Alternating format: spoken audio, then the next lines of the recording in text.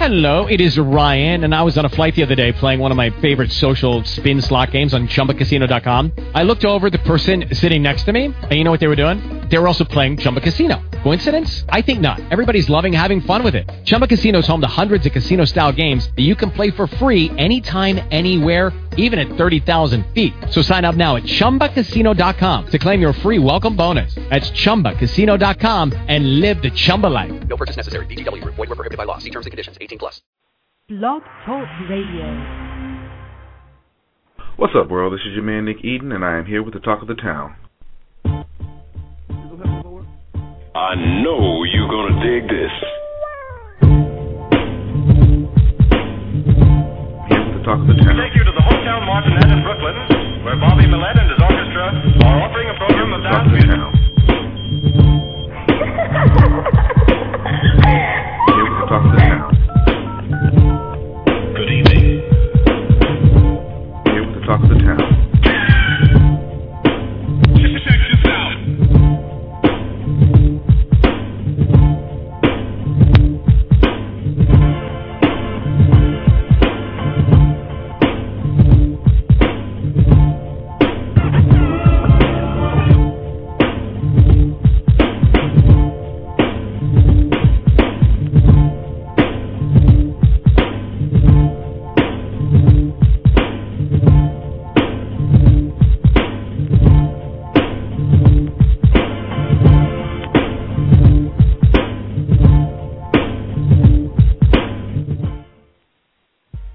It is Thursday, April 14th, 2011, 8 p.m. Eastern Standard Time. Thank you, everyone, for tuning in to the Middlemen Present Talk of the Town with Nick Eden. I am your host, Nick Eden. I got my man Al right here with me. What's going on, Al? What it do, man? Hey, Oh, every man, time I hear I the intro, man, I just want to hit, I want to hit that Biggie verse, man. Who the fuck is explain to me if I do it in the morning? You know my favorite line out of that song, though. There's going to be a lot of slow singing and probably bringing this is my brother love song. Yeah. That Biggie was just, that was that dude. We got my man Kevin in the background running the boards for us. He put his thumb up, y'all. He put his thumb up. Last week he put up another finger. I can't say which one it was. It was another finger last week, but I ain't gonna mess with him about his coffee or anything like that again. I hope everybody had a good week, man. I know I did. My week is going crazy. Real crazy, running and everything, and then checking up on everything. Looks like the internet is going crazy again. We got all these different reality shows with all these new twists and everything. You know what? I'm about tired of the reality shows. I like reality TV, but it's just a little too much. I want some sitcoms to come back. Oh, yeah. Matter of fact, just this week, BET announced, they were on deck to pull another reality show. I forgot who it was supposed to be the star, but actually BET opted out of it. They said, no, we want to do a scripted television show, and actually the show that they're working on right now it's a show with Malcolm Jamal Warner. Everybody knows Theo from the Cosby Show, and Tracy Ellis Ross. Diana Ross's daughter, girlfriends, and everything. The one with the big eyes and that real big, Oh, yeah. You ain't got to say it. Other areas. I know what you're talking about. Yeah. You ain't got to say it. Yeah. So, they got that into pre-production right now. And you know what? It's really thanks to the TV show The Game. The Game's ratings have been so good that this is really igniting the fire in BET to put in some more scripted television. And Viacom is taking notice, so we may start seeing some more scripted shows throughout Viacom's entire network, which I think is good. That's going to put a lot of actors back into work because, reality TV has put a lot of people out of work. Right. So, that's a good thing. What else is going on this? Oh, the I Am Music 2 tour. Lil Wayne's tour, I Am Music 2. Came to Atlanta this past weekend. Now, I try not to hate. People say I hate on Lil Wayne, and I don't hate on Lil Wayne. I really don't. I just think the madness has got to stop. I think there's got to be a personal level of responsibility. Number one, I had several of my friends to attend this concert. This is the one for Atlanta. And I had several people to attend the concert, and they said the crowd was extremely young. Like, we have to be dropped off by our parents kind of young. Mm-hmm. Oh, Yet yeah. and still, I know what you mean. we know the content of Lil Wayne's music. Yep. You know, I'm not denying that the boy can rap, but considering the content of his music, and he knows his crowd is getting younger and younger.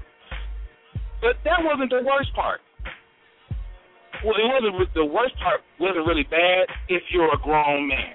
Nicki Minaj brought up two young ladies on the stage, and she had the crowd vote on who was the best-looking one. Now, whoever the best, you can go to worldstarhiphop.com and view this video. Whoever was the best-looking female that the crowd voted for, Nicki Minaj will give them a lap dance.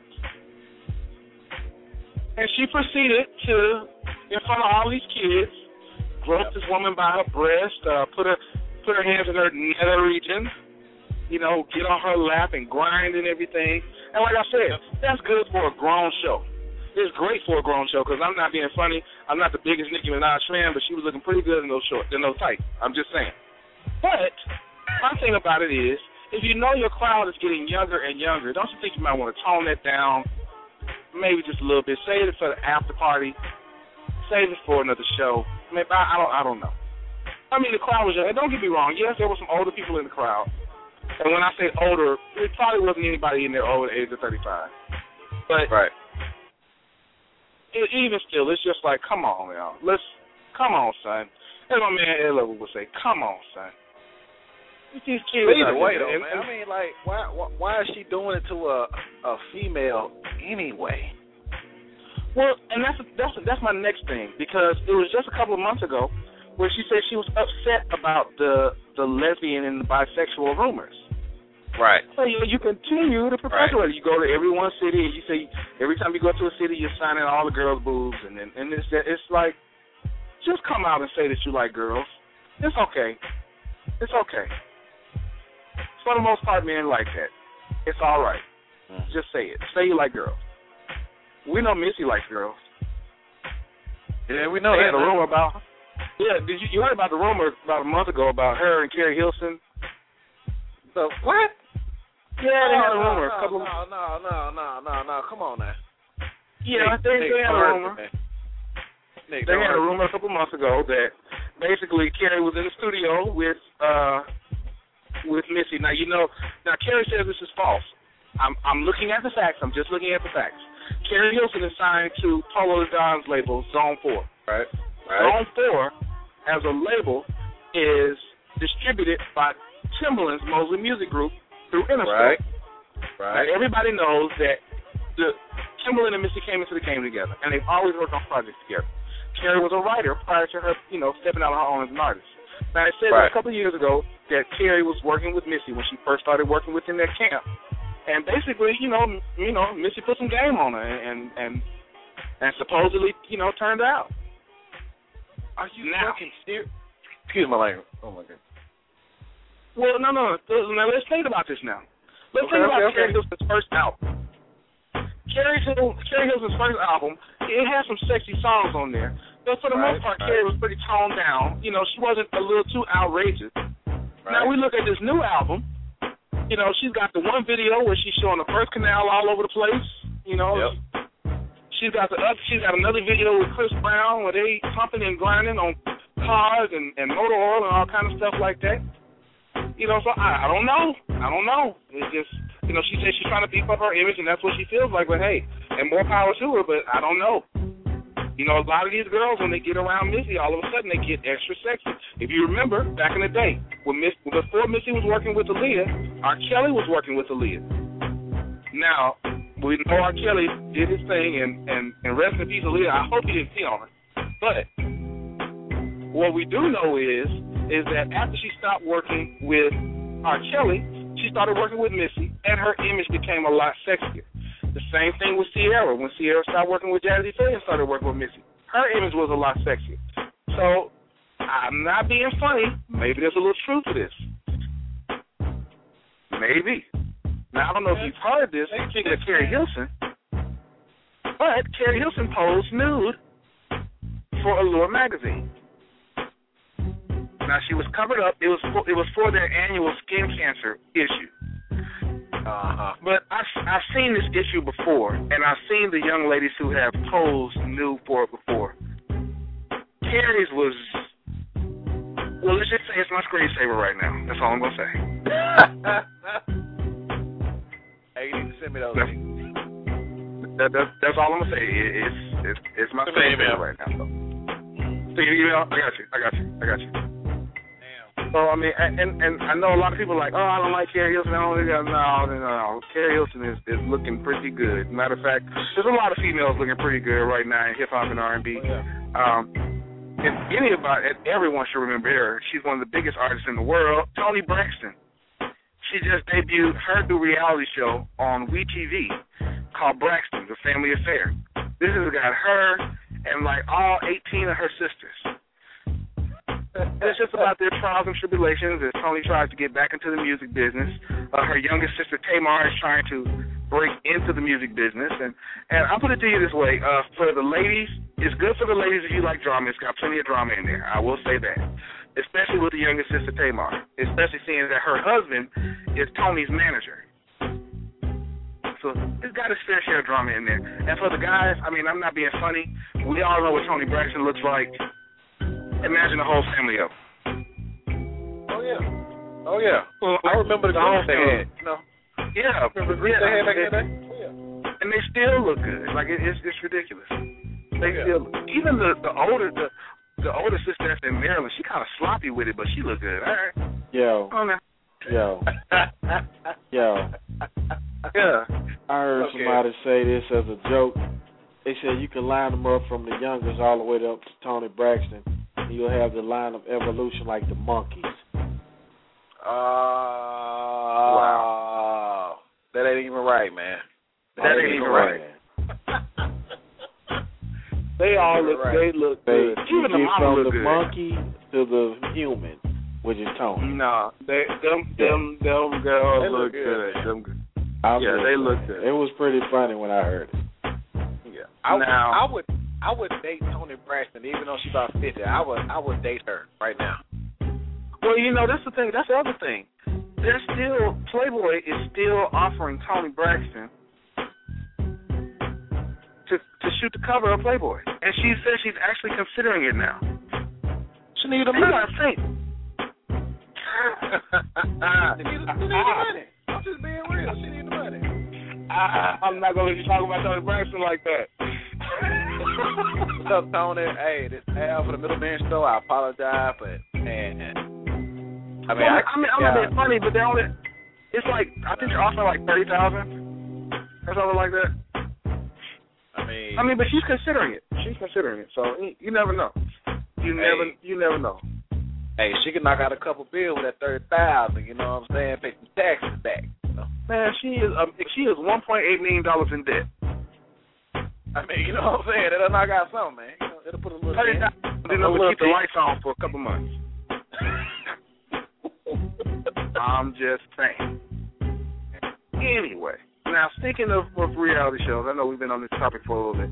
For those who are fans of Diddy's Making the Band, we all know that one of its breakout stars from the group Danity Kane, Aubrey O'Day, had her own television show, her own reality show, that debuted on Oxygen a little earlier this year.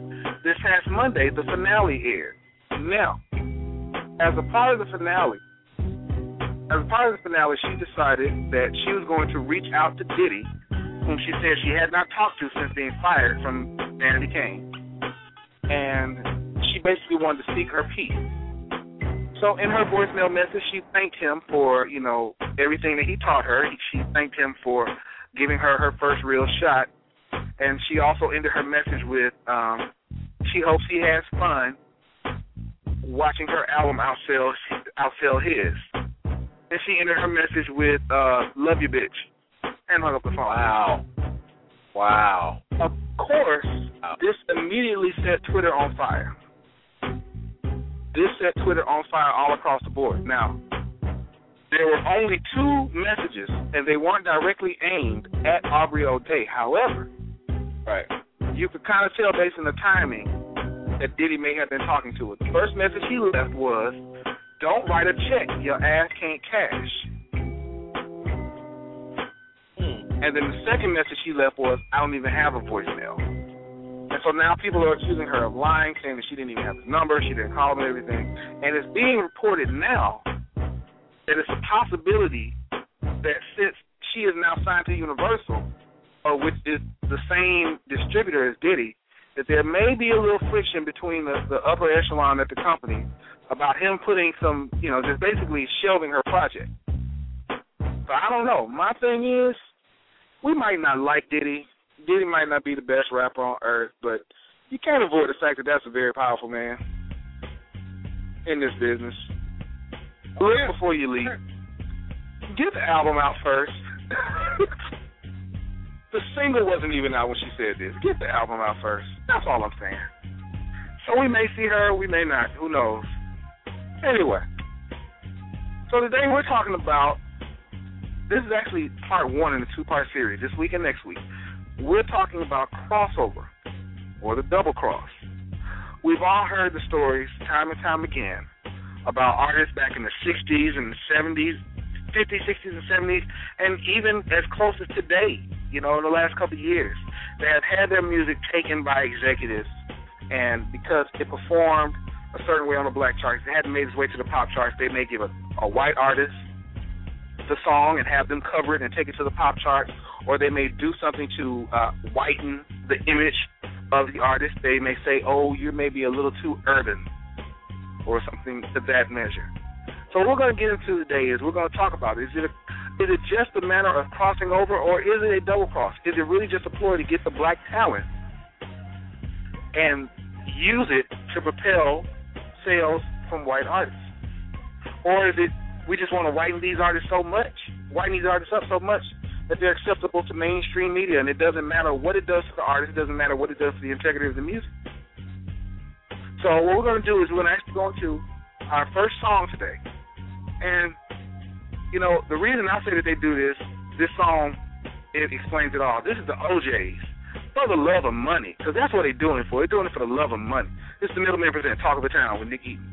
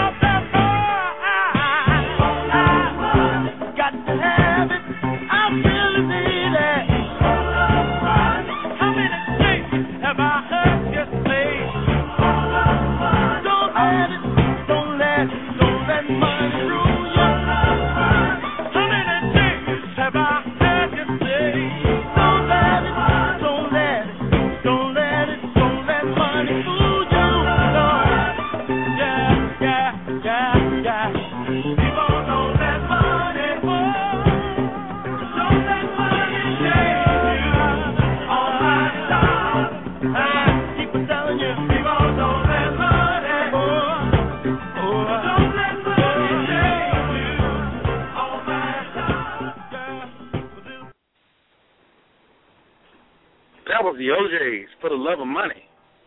Their Love of Money must have been pretty big because I forgot how long that daggone song was. Oh, yeah, man. The actual extended version of the song is like 7 minutes. Yeah, that's why I'm glad we didn't get the extended version of the song because I almost fell asleep. Right. Anyway, if you're just joining us today, this is the Middleman Presents Talk of the Town with Nick Eden. We are talking about crossover, or is it the double cross? Black artists who have had to conform over years and years and do things that their white counterparts have not had to do just to make money, just to make their music be known, and then still get their money stolen, their songs stolen, in some cases their wives. I'm just saying. But to really understand this, we gotta go back. You know, this is what we call edutainment here, and we gotta go back. We're gonna go back, and I don't want to go too far over everyone's head, so we're gonna use a couple of movies as an outline for what we're doing today. Now, next week we actually have a guest coming in, very special guest. Can't say it right now, but you will see it coming up in the coming days. We have a very special guest who's going to come in and talk about how the artists were treated back then. But we're going to use movies as an example, and we're going to go back. Who saw the movie Cadillac Records? I'm guessing that's a yes from Alan and yes. Oh yeah. Okay, so we know that was a story of Chess Records and you know the rise of the blues and later transitioning into rock and everything. I think it's a pretty safe bet to say that blues music gave birth to rock. Rock was stolen from urban artists, right, and given to their white counterparts.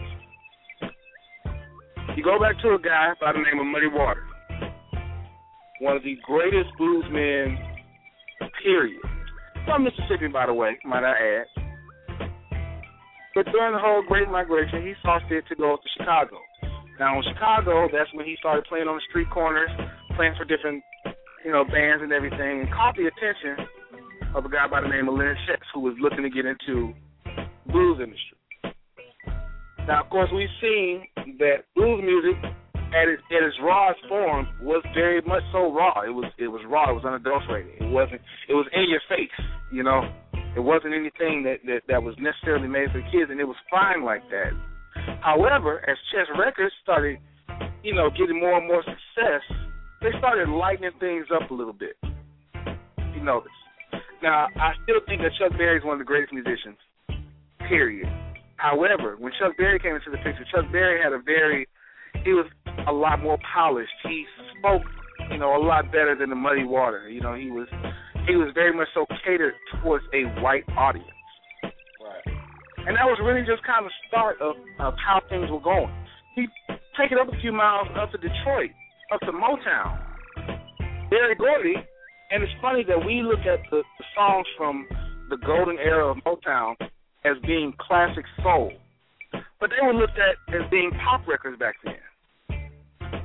Berry Gordy wanted to make sure that his records could reach the top of the pop charts and could reach white artists. A lot of his early records were taken and covered by white artists. Now, if you don't understand what I mean by covered by white artists, and it's funny because just the other night, Prince was on George Lopez show, and he was talking about the exact same thing, people taking the songs and covering. Basically, what you can do is you can take a song by an artist, pretty much without their permission, as long as you pay the license for it. You can take that song and you can re-release it in your own version of it. We've seen this plenty of times. Elvis Presley's entire career was built on taking songs from black artists. That's right. Say it again. Everybody was like, oh, he has so much soul. Yep. He was stealing it. Yep. I remember one of my grandparents told me that, they see Elvis Presley. It's a very known street down in Columbus, Mississippi called 7th Avenue. That was where all the black people used to hang out, some of the local clubs that black people could actually go to. And he would actually come to those clubs and sit in the back. And what he was actually doing was taking some of those songs from some of those local blues players and actually making some of those songs his hits. Exactly.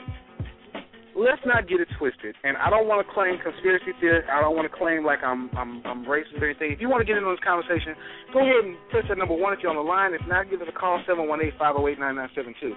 But I don't want to claim conspiracy theories. But let's just be honest. Some of the biggest top records started off with... We have a call? Go ahead, bring it in. Yeah, we do have a caller right now. Call you out live with the members that Talk of the Town with Nick Eaton. Hello? Hello? Can you all hear me? Hey. Yeah, what's going on, Charlie? Hey, what's Charlie, going on? Hey, what's going on? You all walk right down my alley with this one. Now, y'all know I could not talk about this. I think that it's very important for people to understand that there has been, someone said they didn't want to mention conspiracy theory or say that they were racist or anything. And I want to say this because I was talking to a writer in London today about this very subject. And that was the thing that he said. I told him, I said, listen, there's a report. How many of you are familiar with the Harvard report? Somewhat. Yeah. Okay. Do you know what the Harvard report was about?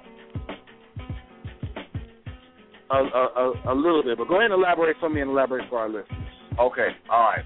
The Harvard report was commissioned by none other than Clive Davis. And the commission was to study the African-American owned record companies and to see how to best, take advantage of those record companies. Because what they noticed was every time a black record made it to the top of the black chart, that same record wound up being on the top 10 of the pop charts. So they were projecting the future, and they were like, if this trend continues, what will happen is in 20 or 30 years, these guys will be our major competition. They'll be big as nature's company. And they'll build their own infrastructure. They'll have their own money to compete with us, and they're actually selling records to white people. So it wasn't about racism, it was about sheer business. I mean, if you got competition that is in danger of destroying your business, what are you going to do? You're going to acquire them, or you're going to take their hits? You're going to take it out. So what happens is that the deal was, when it came back, and I'm paraphrasing here, you need to read it or read Nelson George's Death of Rhythm and Blues. What happened was they said, okay, there are 3 ways to take these companies out. One, we can do the basic corporate raid thing, meaning we can take those artists that are on the label that aren't getting paid as much as, say, the major mainstream artists. We can offer them money to leave their company.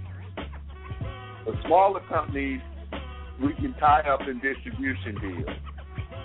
The major companies will, like Stax, Motown, and Philly International also got tied up in distribution deals, but they grew, over a period of time, they grew the companies, and the companies wound up folding into the majors. Now, once you've eliminated the major black record labels, you're now in control of the music. This is very true. This is a practice that still goes on to this day.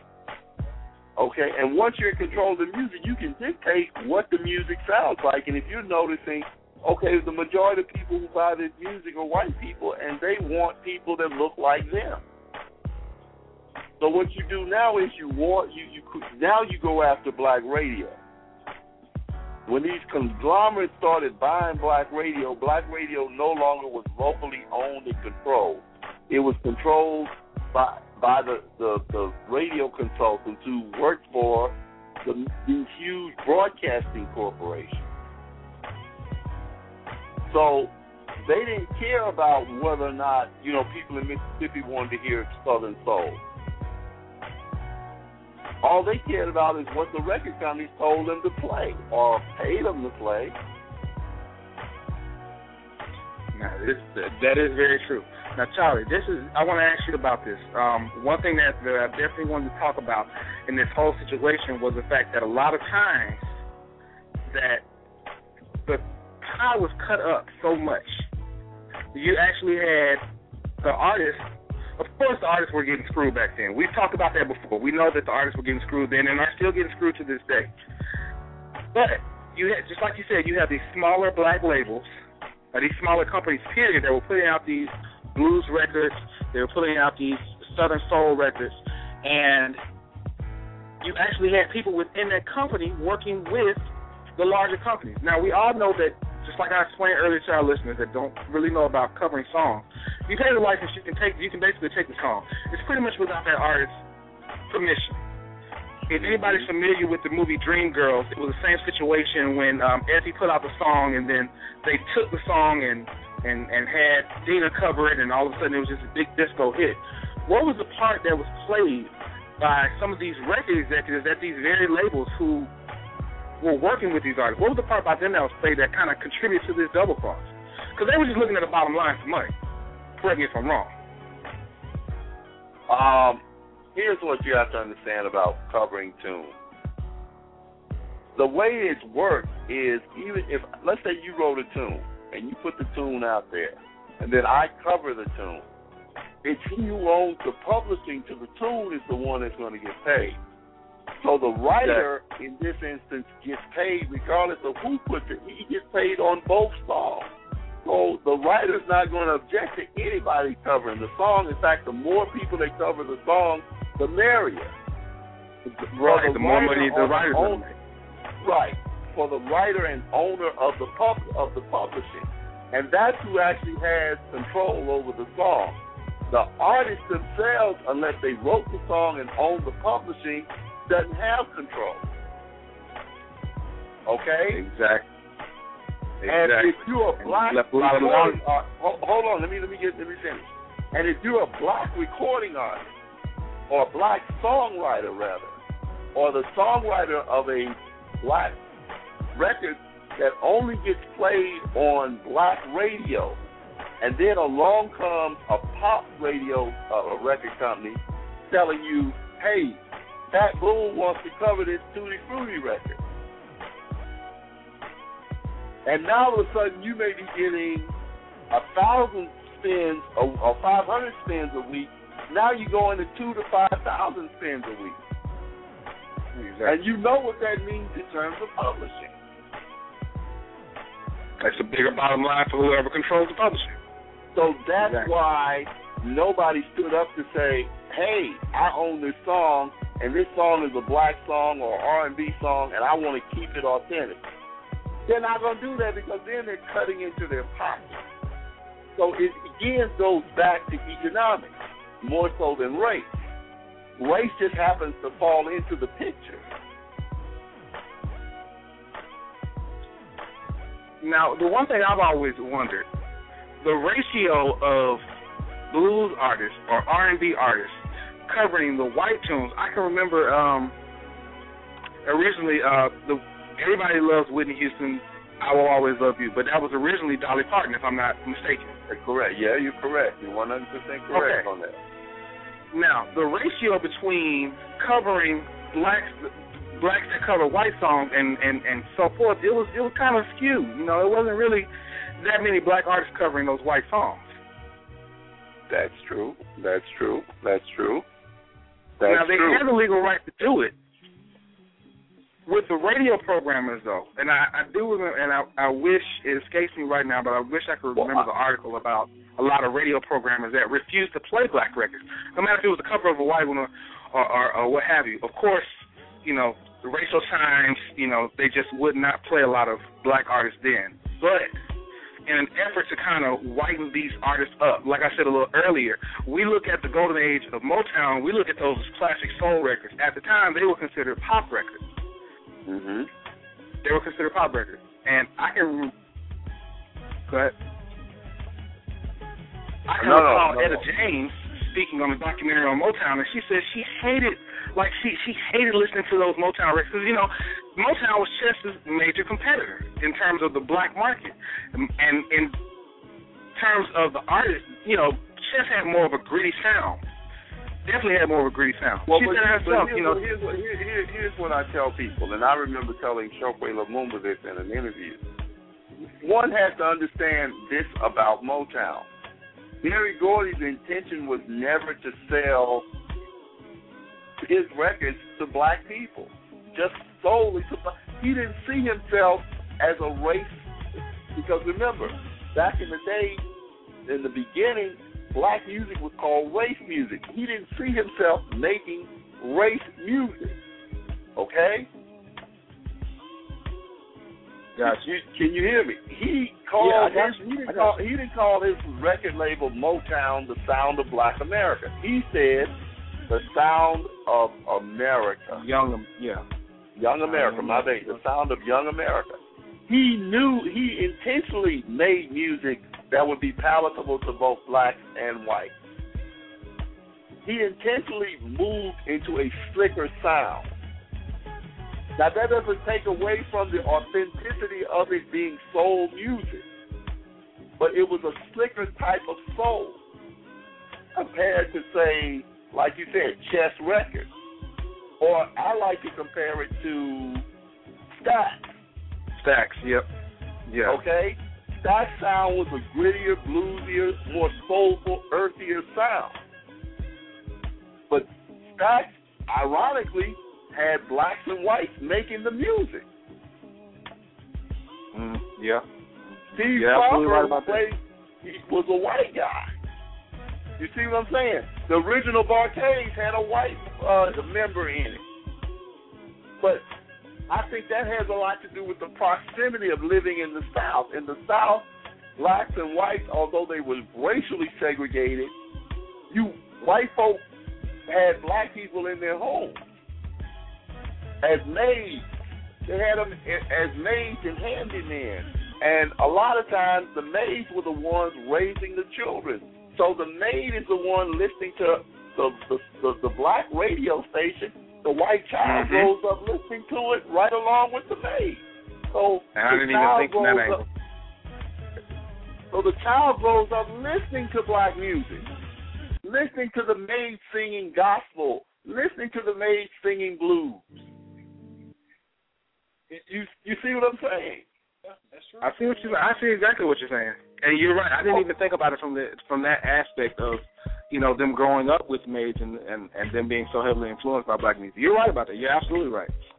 You see what I'm saying? So black music becomes a part of their lifestyle, and it becomes something they want to do. That's why it's the people who protested black music being played on the radio, on white radio, the most were Southerners. All right. Now, what we want to get into, because we are talking about the crossover versus the double cross. I think one of the biggest double crosses, and this is one thing that I feel is still a major, a wrong that was done to a lot of artists then and still to this day. How black artists were systematically taken out of a genre that they created, being rock music. We talked a little earlier about Chuck Berry. You had artists like Jimi Hendrix. Even and a lot of people don't even give them this credit, but Ike and Tina Turner. And their contributions to rock music. I agree. Ike Turner is one of the major pioneers. In fact, there's a book I reviewed for the Washington Post. It was Ike Turner's biography. In the introduction, Little Richard, who is the architect of rock and roll, and certainly one of the great pioneers of it, Little Richard credits Ike Turner with teaching him how to play rock and roll, also teaching him how to phrase in terms of singing. Ike has been written out of the history books because primarily, what's love got to do with it? Yeah, exactly. That's true. And correct me if I was wrong, wasn't Jimi Hendrix at one point a part of Ike Turner's band?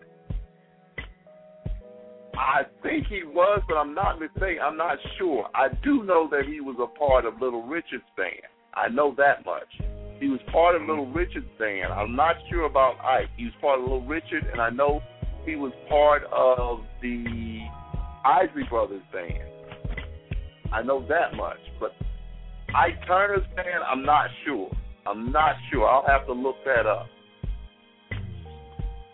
I think when you come into today's times, which is, I think, my ultimate point in this whole show about the crossover versus the double cross, how much it's affected black music and how it's still affecting black music.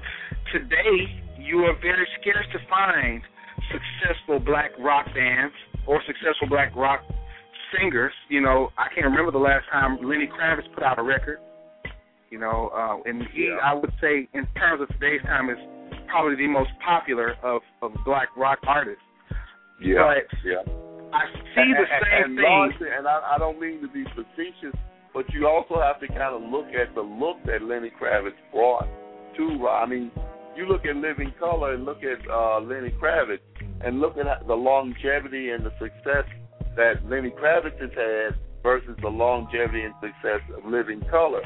Their front man is a dark-skinned African-American. Lenny Kravitz is a light-skinned with dreadlocks African-American. So I think that, I mean, I hate to sound this way, but, I mean, this is America we're talking about. It's the truth.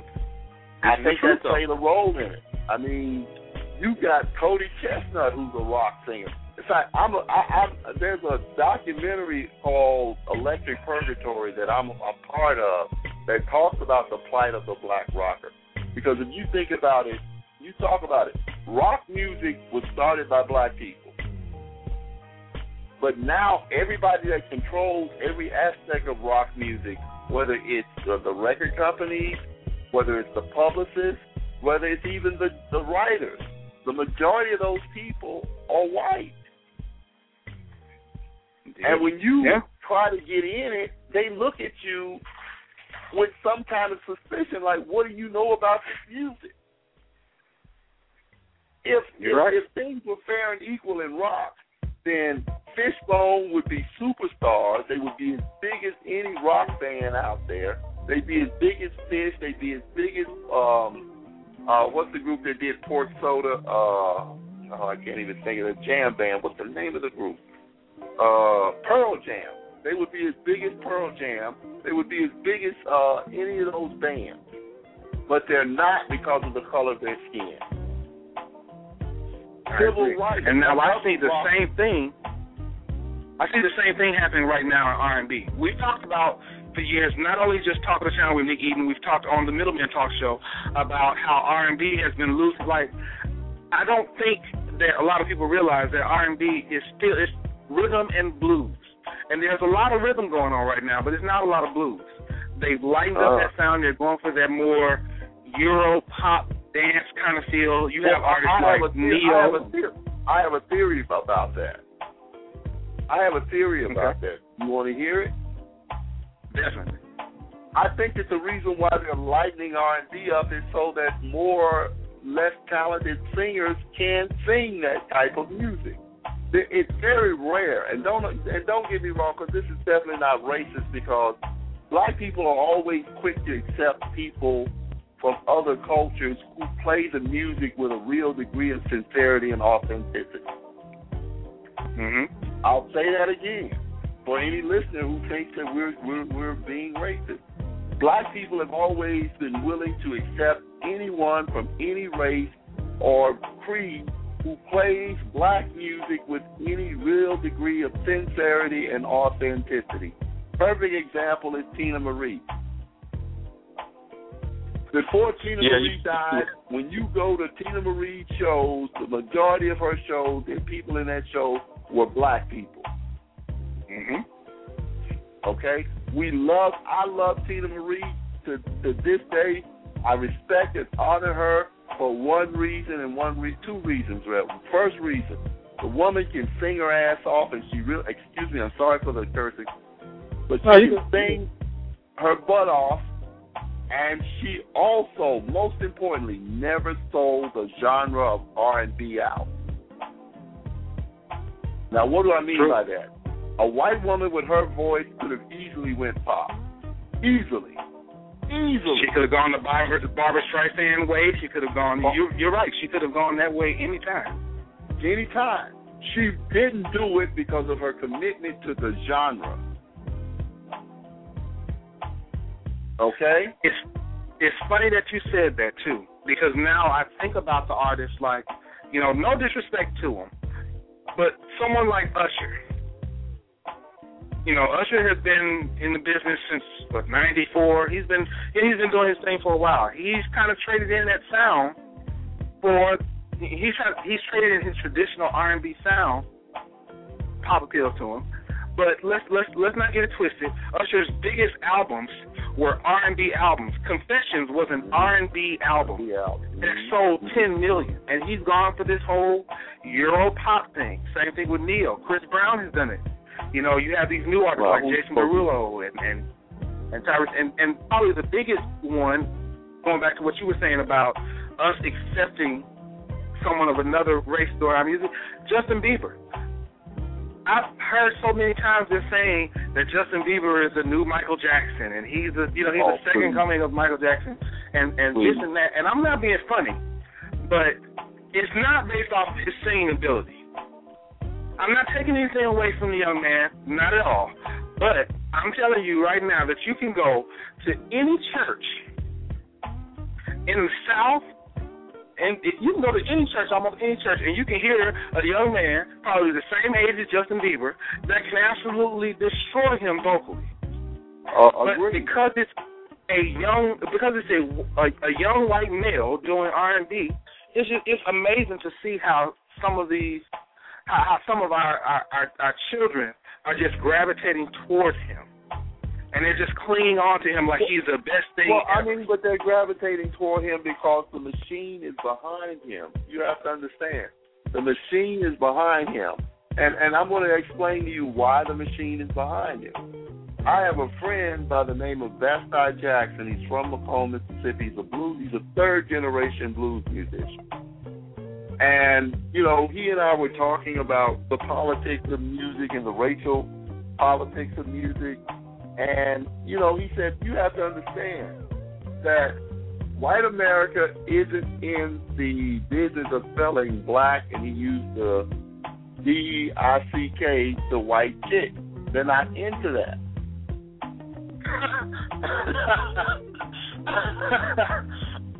I mean, think about this now.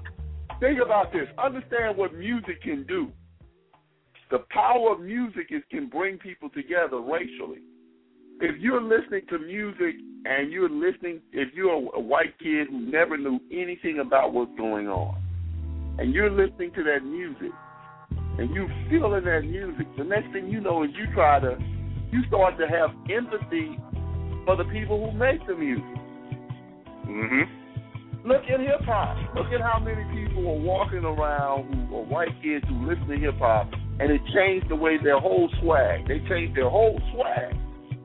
Yep, child, I agree with you, man, because I've seen some young cats that sing blues, white kids, man. And you're right, they empathize with the plight of all those artists that they idolize, like a Muddy Waters or B.B. King or whatever the old artists that there were.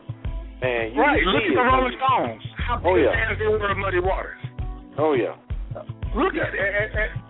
And understand that there's a writer by the name of Playtel Benjamin who has an essay called Black Music and Adventures in Western Culture.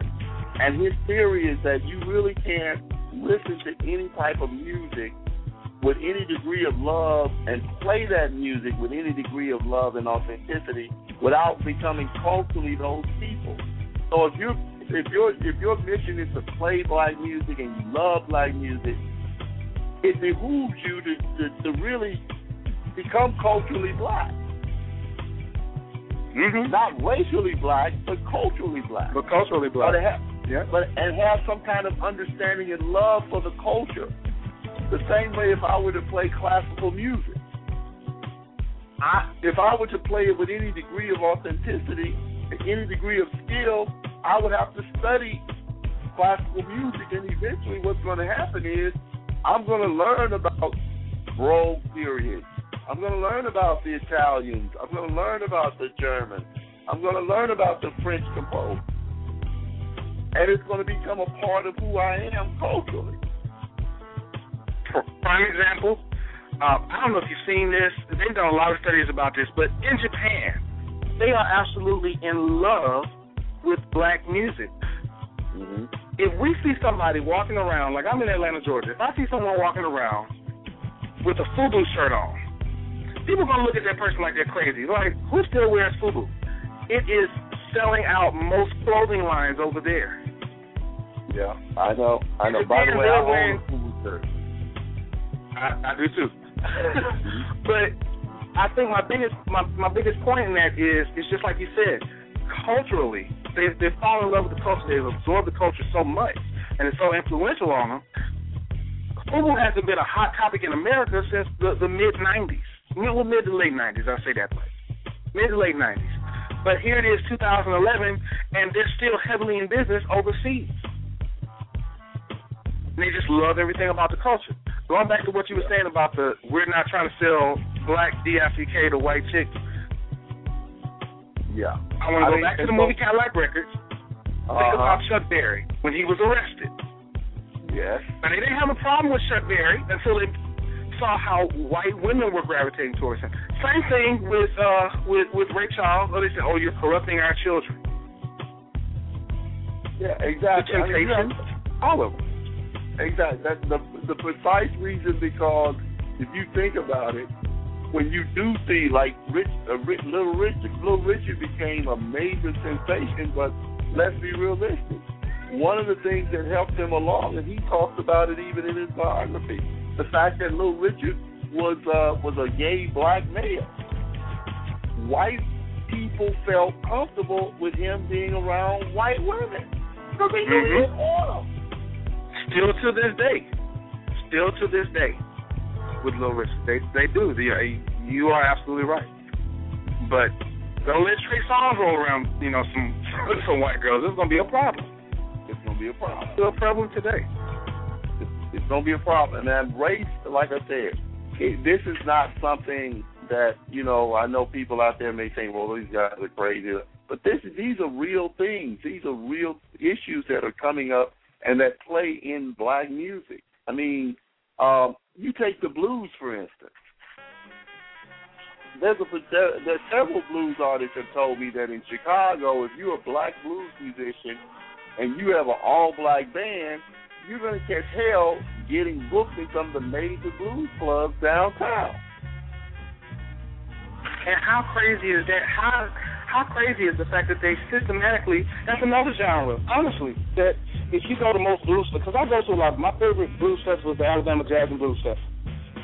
I love it. I absolutely love it. But you see more white artists playing that festival now than you do see black artists. Well, I mean, to an extent, you got to look at it. There are several factors that play into that. One, a lot of young black people aren't learning to play the blues. We look at the blues as being passé, but I think that has a lot to do with what they're exposed to. You turn on corporate radio, and how if I turn on, what's the mainstream radio that most black people listen to in Atlanta? 103 or 107.9. Yeah, yeah. If you talk about pop radio, okay, I'm talking about what black kids are listening to. So if I turn on that radio station, B103. If I turn on Hot 107.9 right now, and I listen to it for a 24-hour period, how much Southern soul will I hear on that radio station? None. How much jazz will I hear on that radio station? None. I'll put it to you like this, and a good example of that. Okay. A good example of that. I used to work for Hot 105.7 in Montgomery, Alabama. Now, when I first got to Montgomery, it was before Clear Channel bought Hot 105.7. During the day, up until 3 o'clock, Hot 105 played blues and Southern soul. At 3 o'clock, that's when it started playing hip-hop. And on Sundays, it played gospel. When Clear Channel took over, it took all of that out. Every bit of it. It played hip-hop from the beginning of the day until the end of the day. It was nonstop hip-hop and quote-unquote mainstream R&B. Later on, now this is what's so funny, later on they added a gospel station, Hallelujah 104.3, which ended up being the number one station in the market. Now, ask yourself this. Ask yourself, was that about money? Because you're saying the gospel station became the number one station in the market. Common sense would have said, well, we bought this station because the ratings were high and it was doing well with the format it already had. Why would I change that format unless I have an agenda to push? Unless you have an agenda. Exactly. One of the few popular stations I know that still plays a plethora of it, and we're getting close to the end of the show, but in Gulfport, Mississippi, my hometown, WJZD 94.5, it's a black-owned station owned by Rick Daniels, and they still keep that format. They play blues and southern soul during the day. At 3 o'clock, that's when they start playing hip-hop and R&B. He's had plenty of offers from these major conglomerates that want to come in and they want to do this. They actually tried to start a clear channel station down there that played hip-hop and R&B, and it lasted for about a year and a half, and then pretty much after Katrina, they switched it over to sports talk because they could not compete. I believe that there is a want for it. I believe that anyone who has a love for music and is musical eventually will learn, will go back in time. And what I say about that is I remember being in college and one of my professors saying, what's so sad, I went to talk to him a few years ago, he was like, what's so sad is I look out and I see this marching band perform every day. And the sad thing about it is I promise you that none of those trumpet players out there have a Miles Davis record. Oh, man, that's wrong. Oh, man. Yeah, but that's true. It's true, but when I was in college, oh yeah, I can tell you, and I'm 30 years old. It just goes to show how much it changed in the scope of like 5 years. We knew who there are tuba players that have no idea who John Philip Sousa is. They don't know. Like there's a lack of a music appreciation overall, not just with black music, just with music in general. And I think that kind of feeds into the whole thing about this corporate engine taking over and doing all this. That's a good point. And like I said, I agree. I don't want to crack conspiracy theory, but there's a lack of music. They've completely, at Alabama State, they've taken the music business department, which is growing, they took it out of the music building. You know the reason behind that? It's too musical. They moved it over to communications. This is about the record industry. Now, when I was there, you had to take a certain amount of theory, you had to take a certain amount of music appreciation, you had to take keyboarding, you had to take sight singing, ear training. The tools they would give you the tools to be successful at what you do. You still have to have an ear to make quality records, in my opinion, you still have to have an ear for music. And you just don't have that anymore. And you've taken the record industry out of the music department and put it into communications. So what does that say for the future record executives that come from that program? How many A&Rs do we have nowadays that were interns? But here's what you have to understand. The record industry now, the old record industry, used to be about the music because it was mostly people who started the labels. It was their love of the music that prompted them to start the label. Leonard Chess loved blues. He loved blues. He loved folk music. He loved jazz. He loved rock and roll. He started a label. And on that label, he had some of the best blues musicians in the country. But he also had some of the best jazz. Ramsey Lewis was on Chess Records. Minnie Riperton's first group was on Chess Records. One of the most innovative, integrated rock bands in the country that was called Rotary Connection. Minnie Riperton was a member of that band. Okay? What we're going to do is Charlie, I hate to cut you off. We're going to go ahead and close it. We're coming to the end of the show. Part 2 next week of Crossover versus the Double Cross. We have a special guest coming in that's going to talk about his personal experience within this. I want to thank everybody who joined in today. Charlie, thank you for calling in, sharing some of that knowledge. We always love having you on the shows with us. No problem. And next week, we will see you. Don't forget to tune in this Sunday. Okay. This Sunday, 6 p.m. Eastern Standard Time with the Middleman Talk Show. And this is a great discussion today, guys. I can't wait for it next week to continue on. Oh, yeah. Go ahead and hit that outro for me, Kev. Hey, thanks again, Charlie. No problem, brother. Thank you.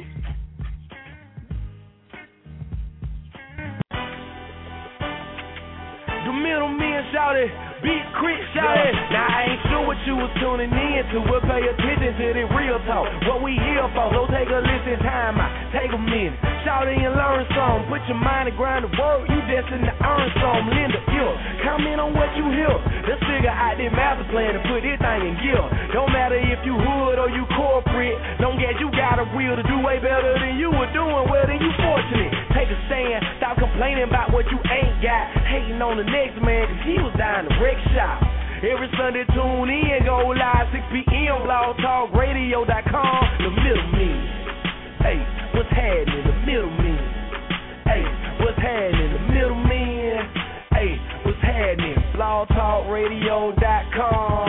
The Middleman. Man, I'm waiting on this part too, man. Waiting on it. Man, I wish I could tell y'all the guess. I wish I could, but I gotta get some more. There's some things I gotta, get ironed out with him real quick. But I'm telling you, it's gonna be. You're gonna hear a story next week. Most definitely, you're gonna hear. Man, when you confirm that, man, we need to make sure we let everybody know. Everybody know. Yes, sir. Everybody. I enjoyed this, man. I mean, you made some great salad points. Great. Yeah. Points. Hoorah. I can't wait for this Sunday, man. This Sunday is gonna be hot too. Ooh, yeah, man down, baby. Man down. Going down. Sure. Yeah.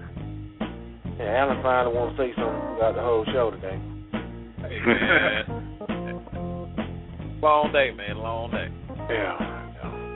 Yeah. Another great show, man. Let's get it, man. Let's get it. Hey, shout out to Black man. 7 in the whole show. Shout out to everybody who listened in. Yeah. And we'll see y'all this Sunday. Or we'll hear y'all this Sunday. Or you'll hear us this Sunday. You know what I mean. Right. Get there. Come out.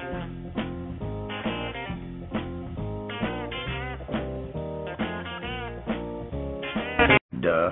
Winning. It is Ryan here, and I have a question for you. What do you do when you win? Like, are you a fist pumper, a woohooer, a hand clapper, a high fiver? I kind of like the high five, but if you want to hone in on those winning moves, check out Chumba Casino. At ChumbaCasino.com, choose from hundreds of social casino-style games for your chance to redeem serious cash prizes. There are new game releases weekly, plus free daily bonuses, so don't wait. Start having the most fun ever at ChumbaCasino.com. No purchase necessary. VGW. Void where prohibited by law. See terms and conditions. 18+.